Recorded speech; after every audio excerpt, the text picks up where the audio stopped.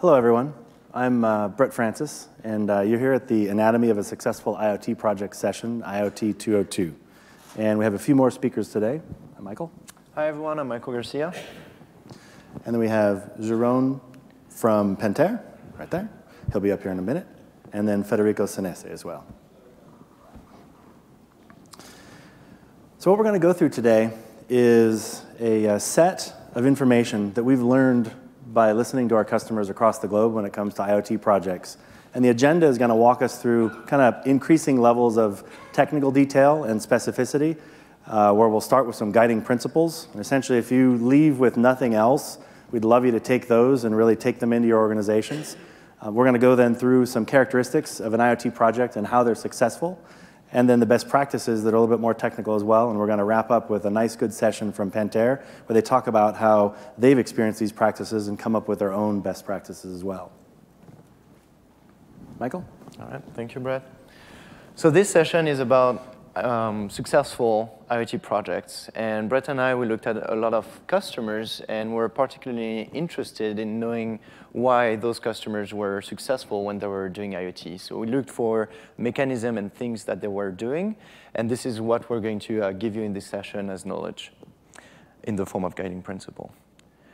So before we start there, one thing to look at for every project is who are the teams that are involved in the project. And some personas are the same as in traditional IT. There's still a business decision maker who is the person who is going to sponsor the project from prototype to pilot prototype and production later on. We have also the product manager, like in traditional IT project, but this time with IoT projects it's a bit different because the product manager are usually more involved. Why? Because now you got hardware to deal with, and sometimes there's constraints that comes with that hardware, and that can impact the customer experience. And then we have a persona who are specific to IoT. So the device engineer is the person who is going to build the hardware and the firmware that will go on top of it. The cloud developer needs no introduction. I guess most of the people here are familiar with it. It's the person who built the mobile and web application. And the operation analyst is the person who will transform the raw data coming from devices into actionable insights for the business, and also, most of the time, metrics for the product manager on usage of the devices. And last but not least, we have the security architect, who is making sure that the whole solution end-to-end is secured from devices all the way up to the cloud and your backend systems. So before I start on the first guiding principle, Brett and I work together a lot all the time, and I made a small project on my own because I wanted him to be able to call me easily. So I have a button here that he can press, and that will call my phone. So we're going to demo that if you can click on the button. Thanks. OK. All right. Pushing the button. All right. So now it's triggering a Lambda function. Using Amazon Connect, it's going to call Brett's phone, and then it will transfer the call to my phone. You see it? Welcome to everyone at reInvent 2018 and hello, Brett. I will now call Michael. Please wait a moment. Do I really have to wait a moment? All right. I think there you go. I could have just used the speed dial. Exactly. So, yeah. Indeed, what you just witnessed is the most useless demo ever shown at reInvent. So you're welcome. Nicely done. But the interesting thing here is that an IoT project without an identified business outcome is just a science project, which is what I just did. I built something that was technically working, can have a great architecture, but it didn't serve any business purpose. And we've seen that customers that were most successful, they start there. Before building anything, you go to identify a business outcome. And everyone, that principle applies to everyone, because even if you're in a technical role and a developer, you should be interested and invested in the success of the project as well. Yeah, so actually, I want to say that one more time, because if there's one thing we want you to leave with is this is something we've seen across our customers across the globe, is customers who identify that business outcome as early as possible in the prototype or pilot phase, they are the ones who succeed. They're the ones who are seen. So if you're a device engineer and you don't know the business outcome, you should pull the alarm cord. You really should, and try to get that from the business and from the project that you're on. So it's really, really important. And the second one is that the project should last no longer than a year, 12 months. Otherwise, they become too big, too complex. And also, if you're doing your project in a year, it's a good forcing mechanism to make sure that you can validate those business outcomes early on, usually in the first 4 months of the project. And when you start by doing that, then you can work backwards from your business outcome. And we have this concept of MVD, for minimum viable device. In the very early stages, when you're prototyping, you don't need the hardware. You can use simulated data and show the dashboard that you're supposed to build to business users to validate that the KPI you're working on are the ones that they actually want to see. And then once you know that and you know the data that you should produce from the device, then you can go on and build the device and just produce that data. No need to make it overly complex and add other things to the device. And the last one is customers told us that they needed help. And it's very understandable because when you're doing an IoT project, you need a very broad set of skills.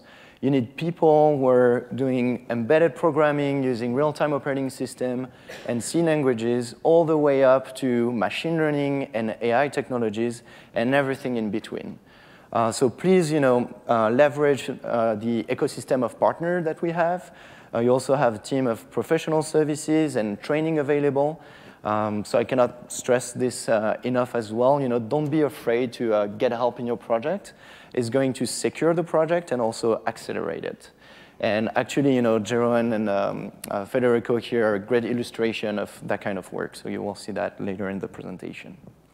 So I'm going to hand it off back to Brett. We're going to talk about the anatomy of an IoT project. Thanks. All right, so let's go in one level from the high-level ones that are for everyone, and now a notch more guidance about the anatomy of IoT projects themselves. So starting at a high level, we've found some key dimensions that customers need to consider early in their design of their project, and it actually influences the success of their project overall as well if they take these into account early on. And one of the key dimensions is number of devices. But this actually bifurcates really early as well, we've seen across the globe, is you can have on one side consumer projects such as a smart lock, where a smart lock is going to be deployed as an IoT project for the customer who's building this capability.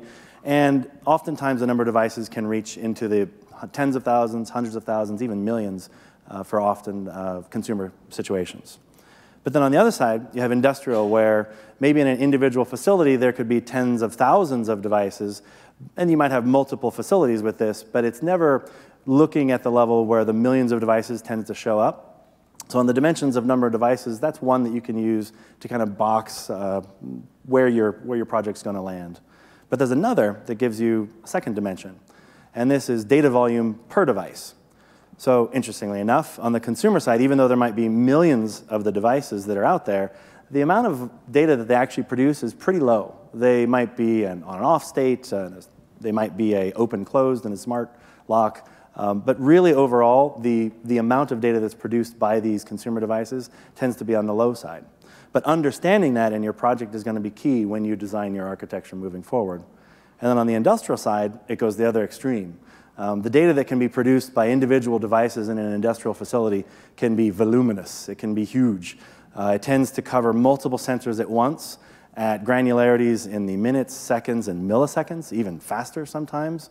And it's pumping locally and performing processing locally, and then flowing into the cloud when there's bandwidth to provide that as well. So these two dimensions we're finding are at least some indicative ones of success out of the many dimensions that could possibly be included in your IoT project.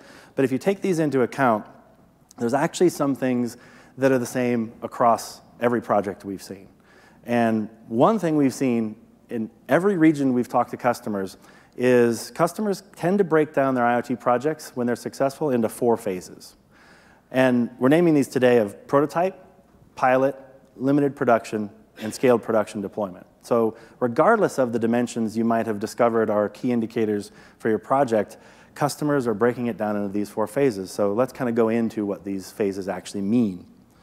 So you notice at the top, so we're continuing on with the persona that's here. So some of the more indicative persona of success in the prototype phase are your product manager being involved, the cloud developer being involved, and the device engineer.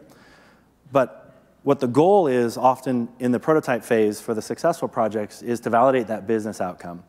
They do this with 10 things or less, no matter what, if it's industrial or consumer. This is in an actual development environment that's set up for the project itself. And really the guideline here in the prototype phase that we've seen leads to the success the most is go as fast as you can. And as Michael mentioned, the MVD is a key thing to understand in this phase. But the output from here should be approval from a business decision maker. So then with that output, we can now go to a pilot. So in the pilot phase, the most indicative roles for success that we found are the technical roles that are in the mix. Because the goal in this is really testing and familiarizing the team with the technologies that are going to be used in the project itself, a little bit more than the prototype team, and getting a little more broad into the organization as a whole. The fleet size tends to go up a little bit, 10 to 100, often in the consumer, and we see that as well in the industrial too. But on the industrial side, one of the interesting things that shows up early in the pilot phase is trying to replicate production already. So a very early replication of production in the pilot phase is a really good indicator of success for the project team. And then here again, iterate, iterate, iterate in the pilot. So if you don't yet have your business outcome clear, you can further refine it. And the goal here is to actually have the concrete business outcome scoped in your pilot and a blueprint, because the blueprint is what you're going to take then into your limited production phase. So at limited production, again, the technical roles are the key indicators of success here, because this is all about testing at scale. This is whatever your scale is for a consumer or for an industrial deployment, really doesn't matter. It's if it's at the scale you're expecting to release to your customers. In the consumer side, it tends to finally grow up to the thousands of things level.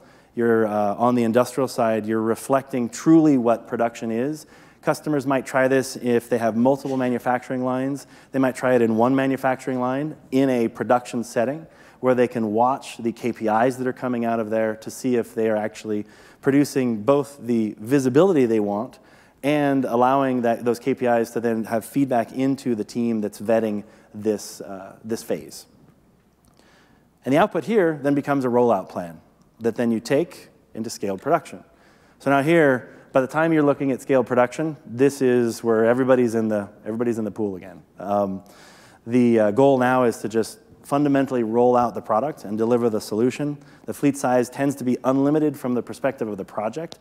That, again, if you take the dimensions into account, it's unlimited in the orders of magnitude that you might have expected up front, but it's ultimately unlimited. You're kind of unleashing the product into the world. It's truly production, so it's environment. The key guideline here is to do what you can to roll out gradually. So if you have a target, try to roll out quarterly, more and more chunks, or if you have a horizon that maybe marketing's going after, then to chunk your way towards there. And it's ultimately because you want to have the ability to roll out and then monitor, roll out and monitor, because although limited production might have been fully successful, there's nothing like reality, right? There's nothing like real customers touching your product and actually growing with it over time. But there is actually an output from scaled production as well. And in scaled production is where you can gather feedback, where you can actually use the KPIs that you've produced over this time to provide insights, maybe 6 months, maybe a few years later, into the next generation of the product you're going to roll out to your customers as well. So let's bring all that back into these 4 phases. So here, you can now see prototype, pilot, limited production, and scaled production deployment. But there's a couple other concepts that you might want to layer onto your thinking. Is often the technical validation is going on in the earlier stages, from prototype, pilot, and into the beginning of limited production. And then the business validation tends to span that whole phase. Depending on how early you're comfortable bringing customers in, it might start in the prototype phase, depending on your relationship with some of them. But it definitely must happen before you exit limited production. Because at the end of the day, what you want when you're going to when you're exiting limited production is to have a validated business outcome, because that's going to be your best indicator of success from the business around you. And this, and this actually happens when you take the 12-month chunk. The guideline is you should be able to do your prototypes in weeks to months. Your pilot should be in about months, and your limited production is about months as well. And so they add up to that approximately 12-month guideline. One piece here is 12 months is not a hard, fast rule, but the act of time boxing your project to 12 months is the key benefit. It's the from the beginning, say we've got this long of a runway to get success. It brings forward that business outcome as early as your organization is going to be comfortable with. So with that, we're going to go one layer deep now. So best practices from Michael. Thanks, Brett. Thanks. And one thing before I go there is also the fact that those business outcomes, they have to be validated during the whole project. It also makes people work together, and that's also a very important criteria for success, to have all the persona that you've seen before all working together.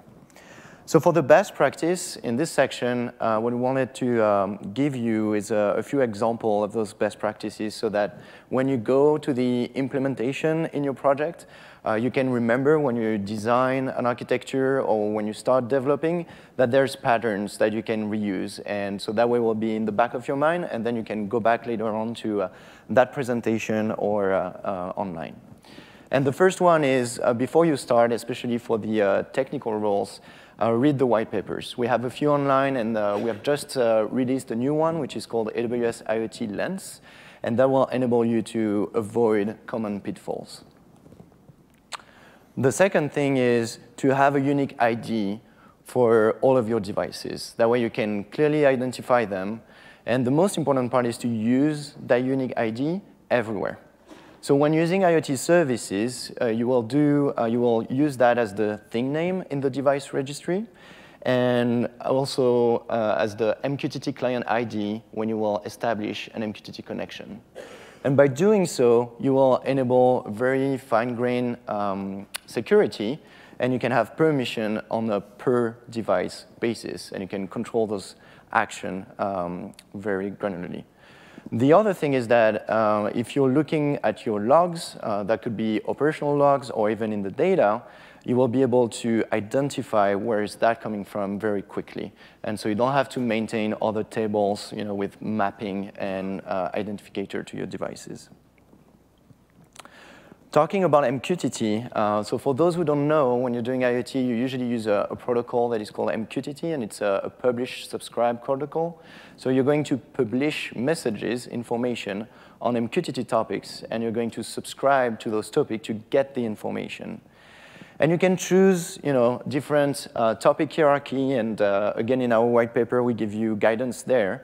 But the key best practice is really document whatever convention you use. That way, everyone can have access to it on the project and can use that convention. And you can see at the end of the topic hierarchy here, we're mentioning the device ID. All right, so talking about the payload now that you can send from devices. So again, you see the device ID there. That information will be accessible everywhere. If you have downstream services processing the payload, it will already be there. One other thing that is very important to include in your messages is a timestamp. Why? Because most of the IoT data is going to be time series data. And you've probably seen that we launched Amazon TimeStream. And having the timestamp in your messages, it will enable you to cross-reference information. And also, when you deploy your project globally, we recommend to use formats that have been proven, like the ISO 8601. And that way, you can take into account multiple time zones. So now that you're sending messages from your devices or making API calls from your devices, what happens if your backend is overloaded? Well, you're going to retry to send that message or to make that API call. And instead of having an interval of time that is the same, we recommend that you implement exponential backoff, meaning that every time you retry, it's going to take more time in between the retries. Adding a little bit of jitter, so a random short period of time is also a best practice. Why? Because if you have all your devices waking up at 2 p.m. to send an information, and they're not successful because the backend is too busy, if you have a bit of jitter, it will help spread the load across the time. One thing very important is to implement as well a maximum period of time between two retries, because otherwise it will just keep growing and growing. And that maximum period of time, it really depends on your use case. For some customers, it can be 10 minutes, an hour, some a day. So that's up to you, but don't forget to implement a maximum period of time. That's also a best practice. It's a best practice for your cloud backend. That way, they can, if it has failure, it can recover. But it's also a best practice from the device perspective. Because usually on devices, you can be using batteries. So doing so will enable to save you CPU cycle and also bandwidth. So that's saving cost to send the data. And also, it's better autonomy for your devices. So now that you're sending a lot of data, if you remember Brett's slide in the industrial context, in that context, a lot of data is going to the cloud.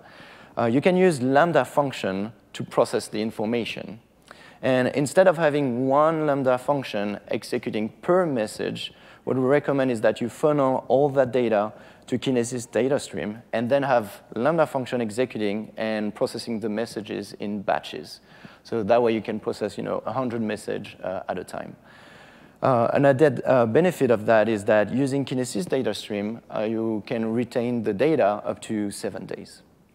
And talking about different patterns of architecture, really excited to announce the launch of the IoT Atlas. So it's a library of different designs, common design that you will find in the IoT world. Everything is open source. It's online, so now you can go to that address, iotatlas.net. And if you see a design that is missing, please contribute. Again, everything is open source. It's on GitHub, so you can propose and suggest your own designs. Following up on that, we usually get the question from customers, how do I implement command and control? And you can start by asking yourself a few simple questions. If it's a fleet-wide operation that you're trying to perform, we have a service for that called AWS IoT Device Management. So take a look at that and use it. If it's just for one device, you can use what we call Device Shadow to implement command and control. It also has offline capabilities. And if you have other constraints, then you can look at doing command and control just using the plain MQTT protocol. All right, so last but not least, one of my favorites, friends don't let friends subscribe devices to pound or hash. What does that mean? So if you have that line of code in one of your devices, when you subscribe to pound or hash, you receive all the messages that are sent to the IoT broker. So of course, that's probably way more than just one device can handle. So don't do that, and be very aware if you have that line of code in your source code. It also ties back to the first best practice. Remember, your MQTT topic hierarchy is documented, so every developer should use the direct topic that they want to use, or using subtraction character, but again, not pound or hash. And you can find many more information in training that we have online. We're also launching at re:Invent this week a new series called the IoT Foundation series. It is free training. It's based also from some of the patterns that you can see in the IoT Atlas. So after this session, go online again. Feel free to launch a few training, spread the word as well. And we have 4 modules for now, and we'll keep adding more modules over time. And now I'm going to welcome Jeroen from Painter on stage and Federico, and they're going to talk about their project and how those, all those phases that Brett talked about relate in a real use case. Right. Thank you, Michael. Thank you, Mike. Thanks. And Brett, of course, also thank you. Let me quickly try to set up my gear. Because I also have a button. Yeah? We're going to find out if this is the second worst demo.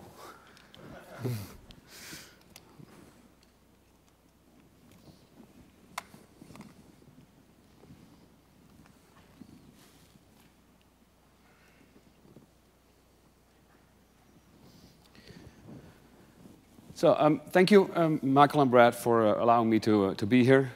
It's an honor to be invited to a stage like this. And today I would like to take you to the steps we've taken over the past 18 months. We didn't make it in 12. Maybe a year ago it wasn't 12, it was 18. Who knows? On our digital transformation. So we really tried from a Pentair perspective in our filtration solutions business to see how can we create a new solution that meets the needs of our customers. But to give you a little perspective of what Pentair does and what filtration solutions means, we have prepared a small video, and then they taught me to push a button here, and then I can be quiet for a couple of minutes.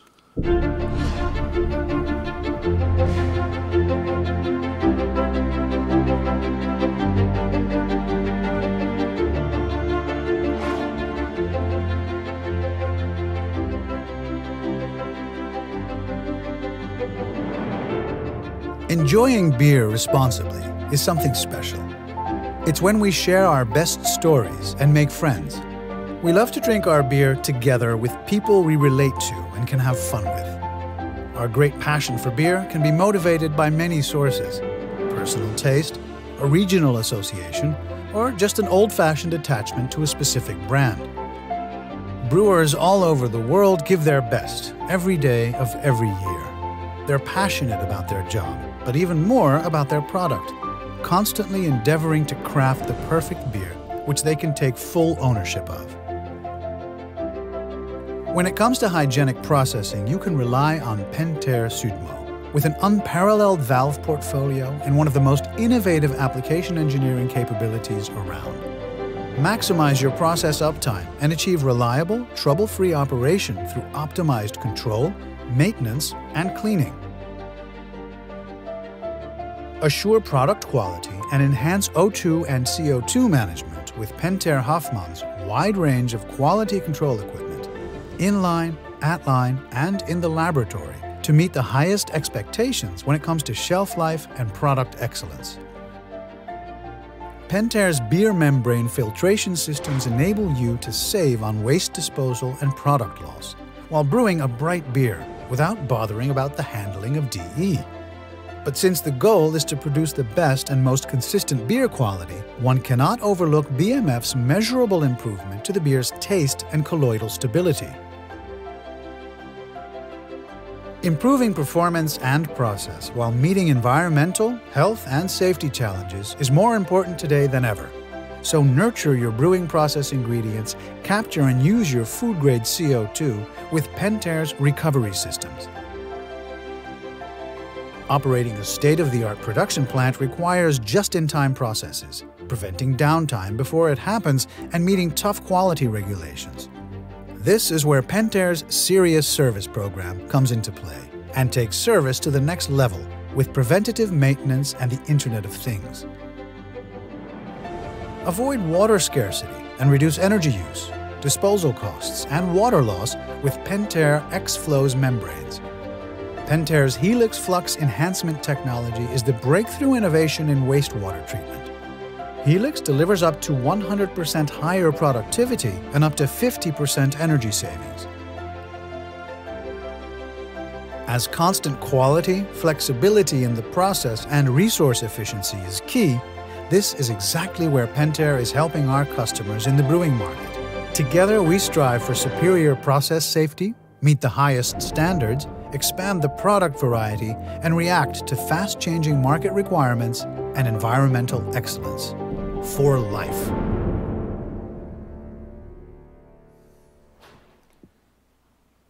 You want to push the button? Well, let's switch back. We had the video. So it's all about beer. Beer membrane filtration, that's the main topic. Maybe tonight it's about the beer we're going to drink together. But we have to produce it, and I think we are the world leader when it comes to beer membrane filtration. With approximately been around the technology for 15 years now, we have produced worldwide over 300 billion glasses of beer. And that is more than 40 glasses of beer for everybody on this planet. And with our new connected equipment, and especially AWS, we are running on the back end, we can implement and boost that performance of those systems. We expected and calculated with approximately 1.5 billion glasses of beer per year. I did the math, looked up the number of people that live in America and the average consumption of 74.6 glasses of beer per American. That leads up to 5 million Americans. So every year for 5 million of Americans, AWS will bring you the beer.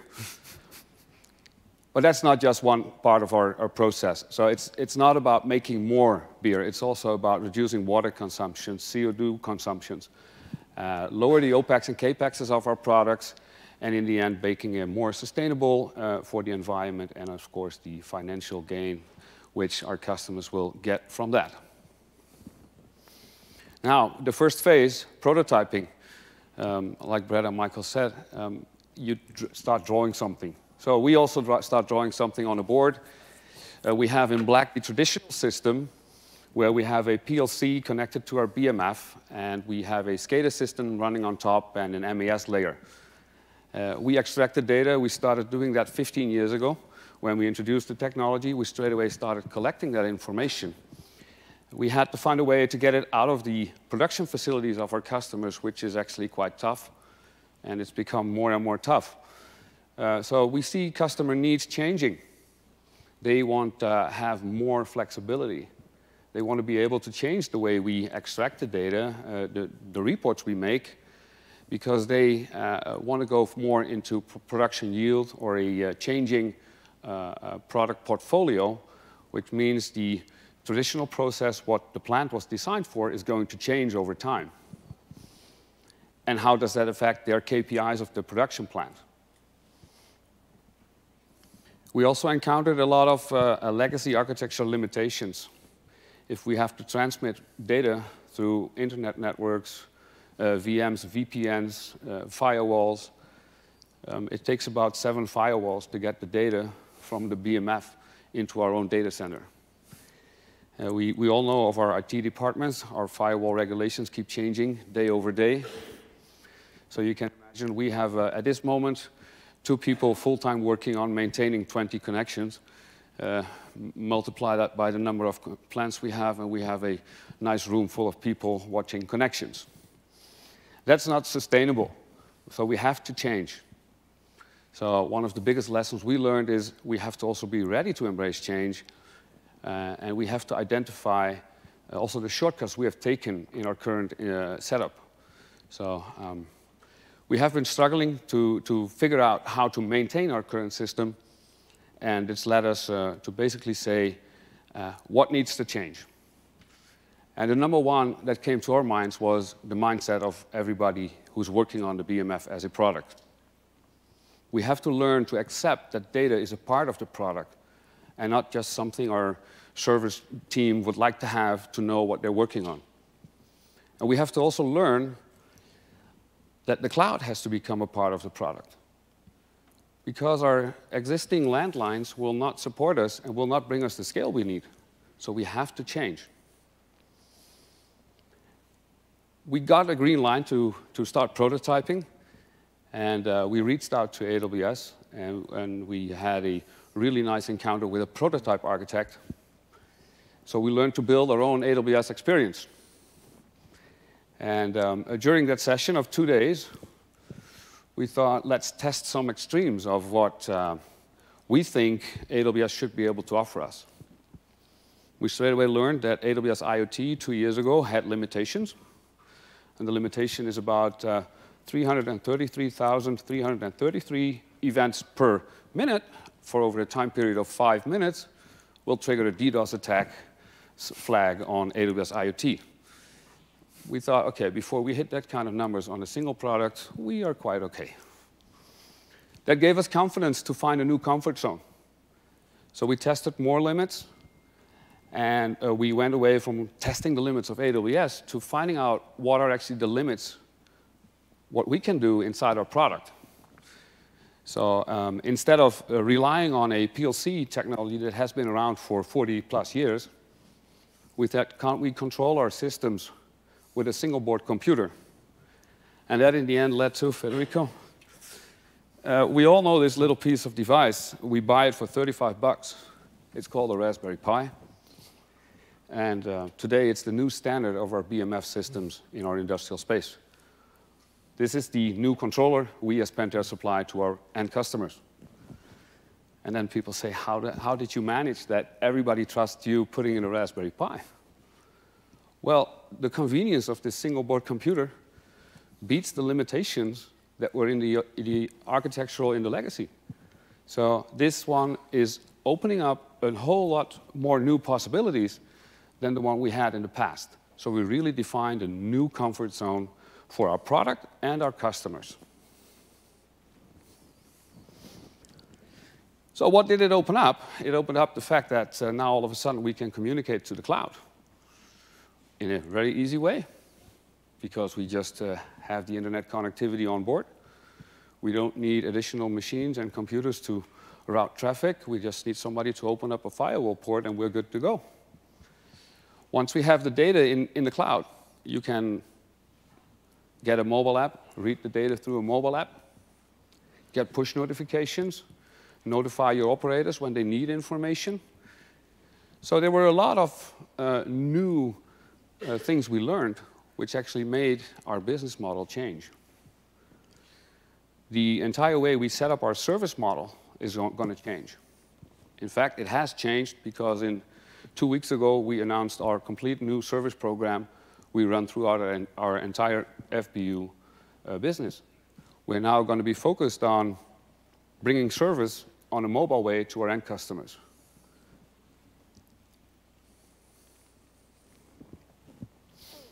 Like I mentioned, we defined the way we do our service, but it's not only on the service part where we changed. We also changed on our product management goals. So from being a vendor supplying just a machine to somebody, we said we want to be in the space where we are the strategic business partner of our customers. And that means we have a much, much tighter relationship with our customers now than we had a couple of years ago. We also set some new product management goals. You want to challenge yourself, right? Like mentioned on the previous slide.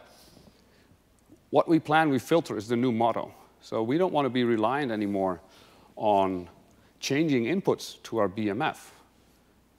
Whatever the customer gives us, we should be able to handle it. If not, we should warn the customer that we're going to have to adjust something. So we have to become predictive, and even more stronger, we have to become adaptive. So we have to adapt to a real-time changing condition, and our systems need to handle that. So we estimate with connecting to AWS that we can boost at least the overall performance of our systems with over 3%. And our products now don't wait for an operator to act. Our machines now reach out to the operators. They send push notifications when something is wrong. So the product is asking for assistance when needed. That also led to another benefit for our customers. The operators no longer have to sit and watch behind a computer screen 24 hours a day if a fully automated system makes a mistake or something goes wrong somewhere in the process. The traditional operator has now become a maintenance manager. He's doing his routines in the factory, and whenever our machine needs service, he will send a push notification, and the engineer will go to the machine and fix the issue. So also in this phase, in the pilot phase, we really enabled our customer interaction. So with the new technologies discovered, how do we sell it to the customer? Because we also want to make money, right? And the best way we thought to do is get them involved. So we pulled in our customers, and I had a slide, one of the first slides. Maybe some of you saw the logos. They are the big brewing chains of this world, the ABIs, the Heinekens, the Mollekors. Those big players in this space, they just want to focus on brewing beer. They don't want to be bothered anymore by, does my machine work? Do I need a technician who knows the technique of this machine? So we are basically servicing them from the start. And together with 2 or 3 of those chains, we developed the product and especially the analytics on top. So we opened up what we did. They have seen everything, how we build it, when we build it, what we change, how we're going to change. And it's not a joint development because we developed everything, but our customers know upfront they are buying into the solution that comes out. And that's what actually triggered our digital transformation inside the company, because now technology had the advantage over the rest of the business, because we had already the customer wanting to buy our product while it was still under development, and product management and sales still had to come up a way for, okay, for how much do we actually sell this cloud technology? That's a nice position to be in.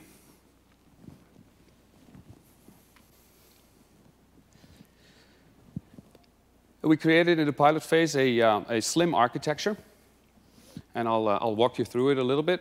We start on the factory side. You see the edge. We added AWS Greengrass. 18 months ago, it was still in preview.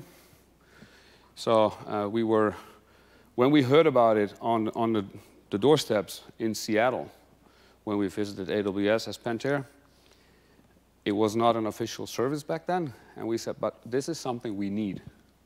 If we want to make a move in the industrial space, we need to have local compute capabilities in a secured environment. So that's the basic building block of our house of IoT, how we like to call it internally. Then we added up the IoT services. When we started, it was only IoT Core. Along the road, we learned IoT analytics. What is it? We found out, and we thought, hey, maybe we should try this one as well. So while developing in our pilot stage, we kept reinventing the wheel with new services coming up from Amazon. And it wasn't just IoT analytics. The same thing happened with AWS AppSync. So how do we query our information to our dashboard? We don't use an API gateway. Many people still use it. We think it's old technology. The new technology is the GraphQL queries, where you can real-time change your queries to your backend without changing the application.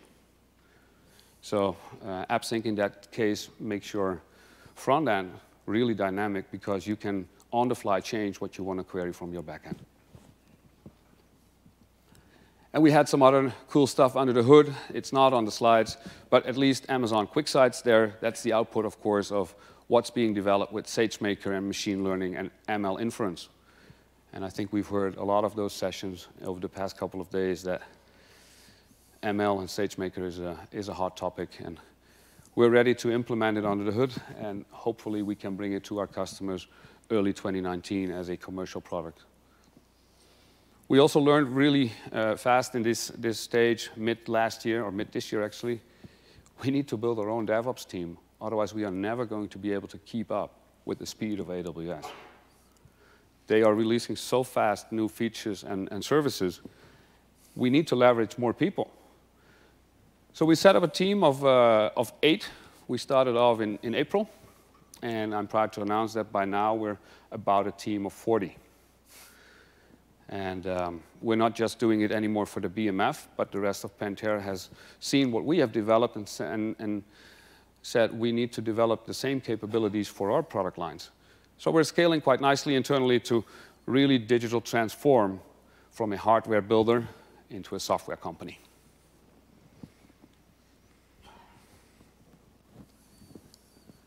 And then I had a real nice demo set up, and hopefully it's going to be nice, or it's going to be really the best or the worst demo of reInvent.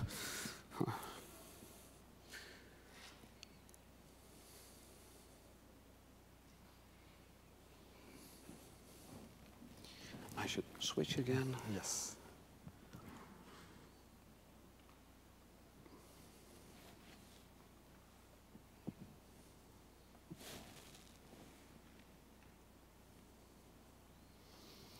This is what we call a just-in-time recovery, Brad. I can show you guys a couple of minutes ago the dashboard crashed, so it wasn't working. Yeah, and thanks to the recovery mechanisms on the back end, it's back up. So we have a complex system I should be able to show you if I click the main button, which is actually running on this Raspberry Pi. Yes. Here we go. This is the control mechanism of the industrial installation. And I don't know if any of you know what a traditional SCADA system looks like, but there you have hundreds of controls and a lot of pictures that look more like this page.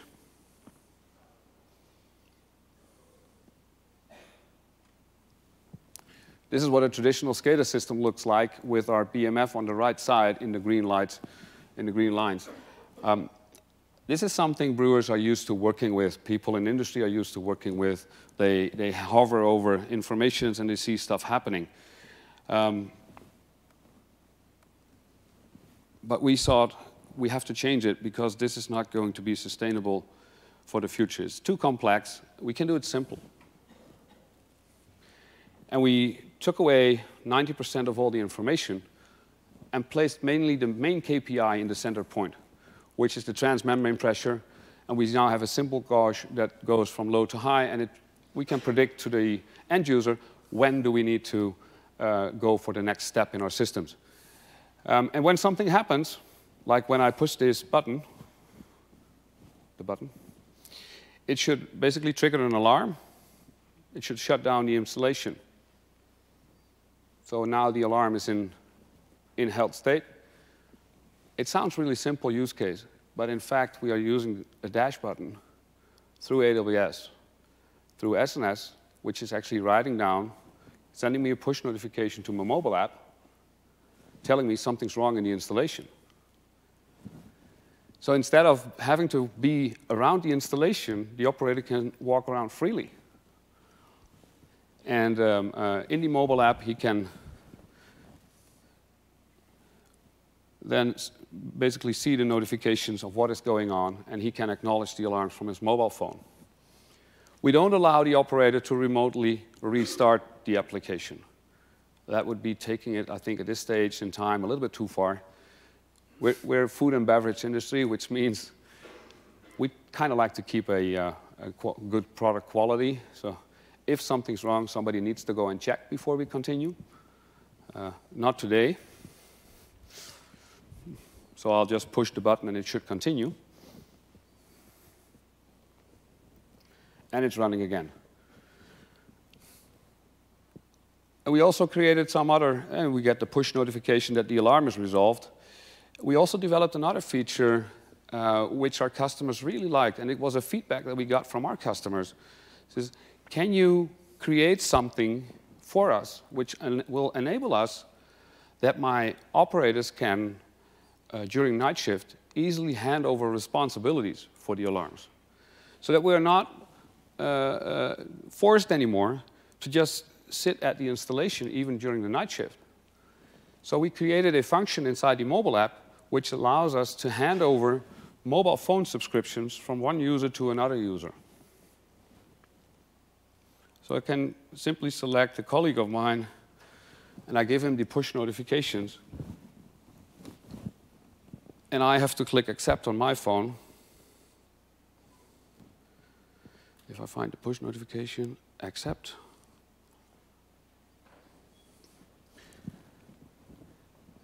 And now my phone is receiving the push notification, and this phone is no longer receiving the push notification. It seems a really simple use case. Maybe too simple to be cool. But it's actually the biggest problem in industry. Solving the fact that operators fall asleep during the night, and the plant suffers 2 hours downtime because the operator is sleeping. We did some math on what is the business value of this little feature. If an average plant has a downtime of 2 hours, they lose about $12,000. So I think it's a good business value for them if we can save them one downtime a day by keeping the operator awake during the night. Something else came out when we added the Raspberry Pi instead of the old traditional PLCs. We need to switch back. Oh, yes.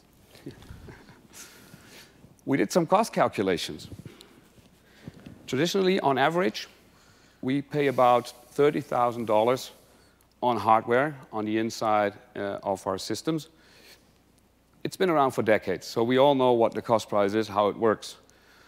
Then a couple of years ago, we were already experimenting with soft PLCs and SCADA systems, so we were able for smaller installations to bring the cost down to about $5,000.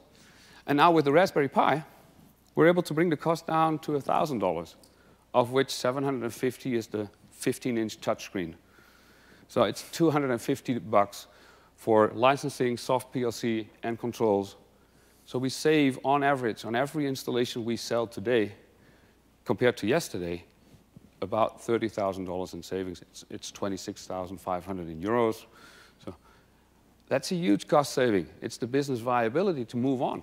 So the business case is not just our customers wanting to have it, but we are saving money in the process and creating a new product which our customers are willing to pay for even more. The next phase, the third phase, limited production. It's time to make it real. So we did that about 13 months ago. The first pilot we put it straight away into production. It's been running for 12 months in stable operations at a brewing installation in Germany. And it gave us a real nice, real-life feedback, and the customer doesn't want anything else anymore. He even asked us, can't you automate the rest of my factory with the same device? But when you make it real, you have to also think into some other points. Security is going to be a major topic. I mean, when you're playing around, it's nice and cool. But is your solution 1,000% secure? We didn't know. So we asked professional services to come into play and just do a security assessment and threat modeling of our solution. So we contacted Federico's team, and they spent 3 weeks. Yes, on site. Yeah, Yes, something like that. Nice timing there. Yeah, 2-3 days a week for a period of 3 weeks. And they assessed everything we built. They gave us recommendations. We on the fly changed and modified all the things that were found that should be improved. And 3 weeks later, we had a nice report in front of us, which we can share with our customers again, that the solution we build is up to the standards of AWS. So what we've actually learned is that you need to orchestrate for scale when you're in limited production. And what does orchestrate for scale mean? You have to make sure that you're up for the security reviews. If you're not ready, spend some time. Spend some money there. Those couple of weeks of professional services, they pay themselves back really fast. One mistake, and once you're in full production, I don't think you will ever regret paying that money to somebody else who is the expert. Something else we learned in this phase is also that the BMF is not going to be the only product we're going to bring to the cloud. So we also have to build a framework as Pentair where the entire enterprise can leverage from. Because there is a lot of common resources in the back end. But if it's all in a single account, it's only going to be useful for a single product. You want it to be available for all the products we want to bring to the cloud. So we again went out to professional services, and Federico will explain in 2 slides what they did, so I'll skip the details. But they made a real nice framework for us, and I think it's the predecessor of the Guard Tower. And we engaged in new initiatives. So we spread the word internally, and we spread the word externally. So I'm not afraid to share our story with external customers. They can ask us, no worries. It's open source. Everybody can make the same on AWS. The first account is for free. The minute you start spending money, AWS will love it. The last one, scale production. So now we're going to deep dive in a single product, in this case the BMF. So play around with ML, IoT analytics, see how far we can get into adaptive processing. We have onboarded by now 3 other product lines from Pentair. So we're scaling in multiple dimensions. We're finalizing our OT-IT integration. Initially, we were fully independent of the IT organization, but that won't scale over the entire enterprise. We have some regulations we have to live by, so there is a small integration part, but it's really small. And everything we build is fully automated.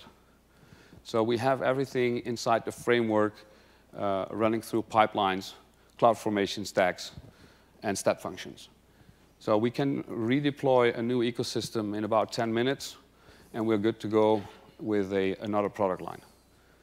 So scale in multiple dimensions is the major lesson we learned just before we moved it to scale production. And with that, I think I'll give it to Federico. OK. Thank you very much, Jeroen, for this nice explanation about the project. So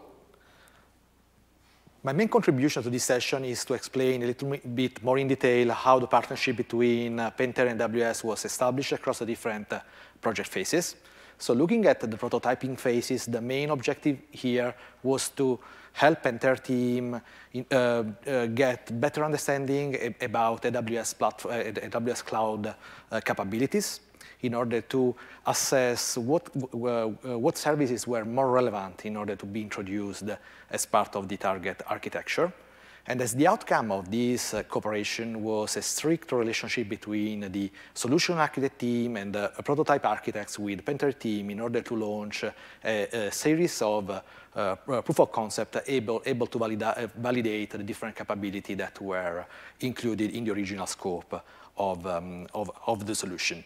And this helped a lot to make the Pentair team, let's say, more confident about the services that should be included in the solution, as well as to establish the proper link between the Pentair organization and AWS, both in Europe and the US.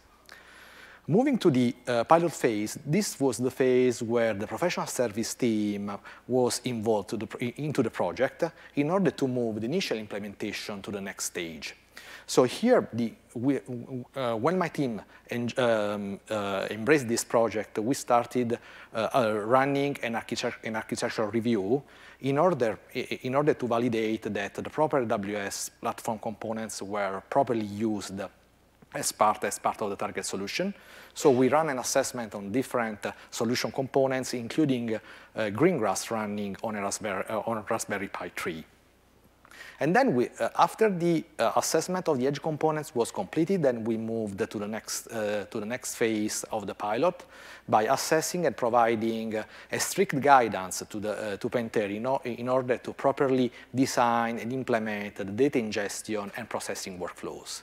And here, basically, we leverage the capability that AWS IQ provided in order to let Greengrass to send the proper data using MQTT protocol by adhering the established practices that were introduced in this section in terms of topic structure, in terms of payload, in order to have, let's say, the better visibility of the data in the cloud, as well as we went through the proper ingestion workflow, leveraging as much as possible managed services like Amazon S3, IoT, and Lambda and Dynamo as part of the solution component.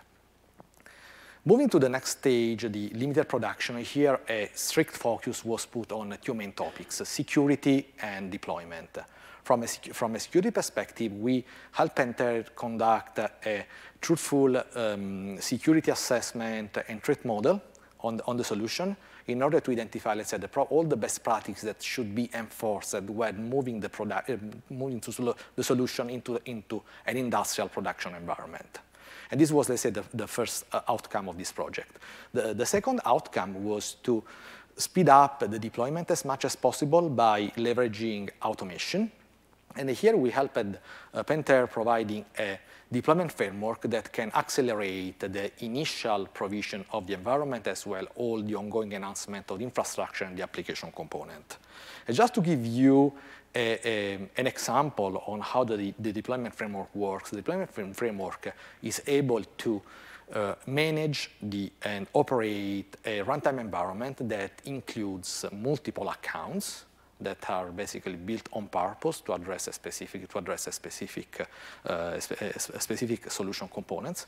And this provisioning is done by supporting the bootstrapping of new accounts. So as soon as a new account is included as part of the solution using AWS organization through organization unit, the proper bootstrapping process happens at account level in order to ensure that This account adheres to the established DevSecOps best practices on one side, as well as the proper solution component are deployed as a part of the account of the account baseline. And moving to the next step, to the scale production, what we look here at partnership with the Pentair is to enable as a Pentair to scale this production from a single product like BMF to the entire product portfolio. In order to ensure the proper scalability of the solution, we should basically leverage also partners that will work closely with Pentair in order to make this solution to be a successful standard across the entire organization. So what we expect from professional service perspective is that our long-term relationship with the Pentair will continue, but in a different way how it was managed in the previous phases. So we see Howard as an accelerator for the enablement of Pentair partners, as well as an accelerator to deploy new services that will let this solution to scale in terms of functional requirements over time. Okay, so I will hand over to Jeroen for the conclusions. Thank you, Federico.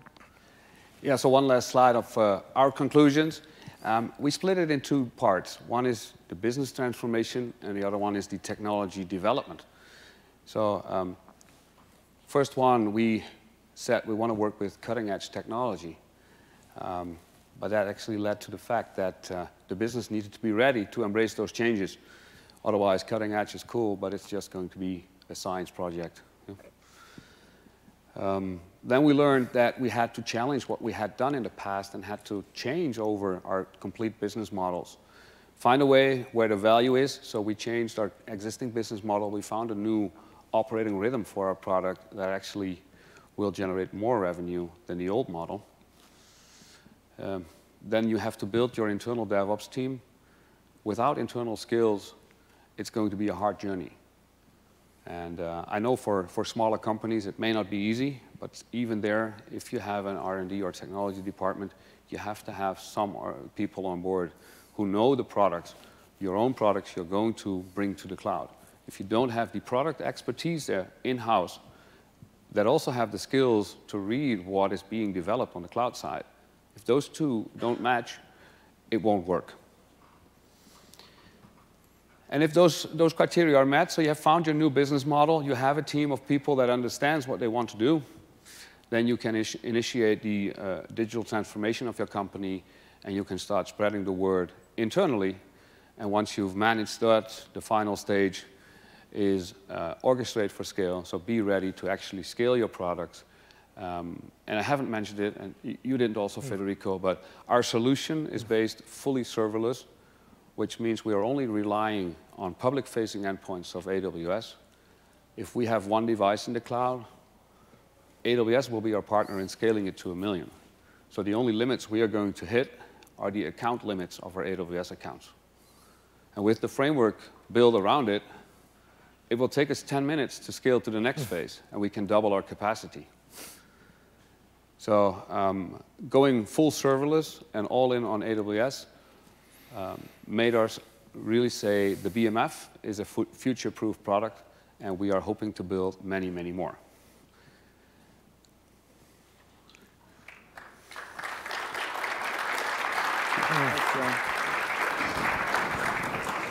Thanks, everybody. So we're wrapping up now. I need the button. All right. I'll press thank you. And thank you for being here. Hopefully you learned something today, and we'd love your feedback at the end of the session. Please fill it in the mobile app. We always try to make these things better year over year. So thank you for your time. And we'll be around if you have any questions. That's right. We'll be over on the side if you have questions. Thank you.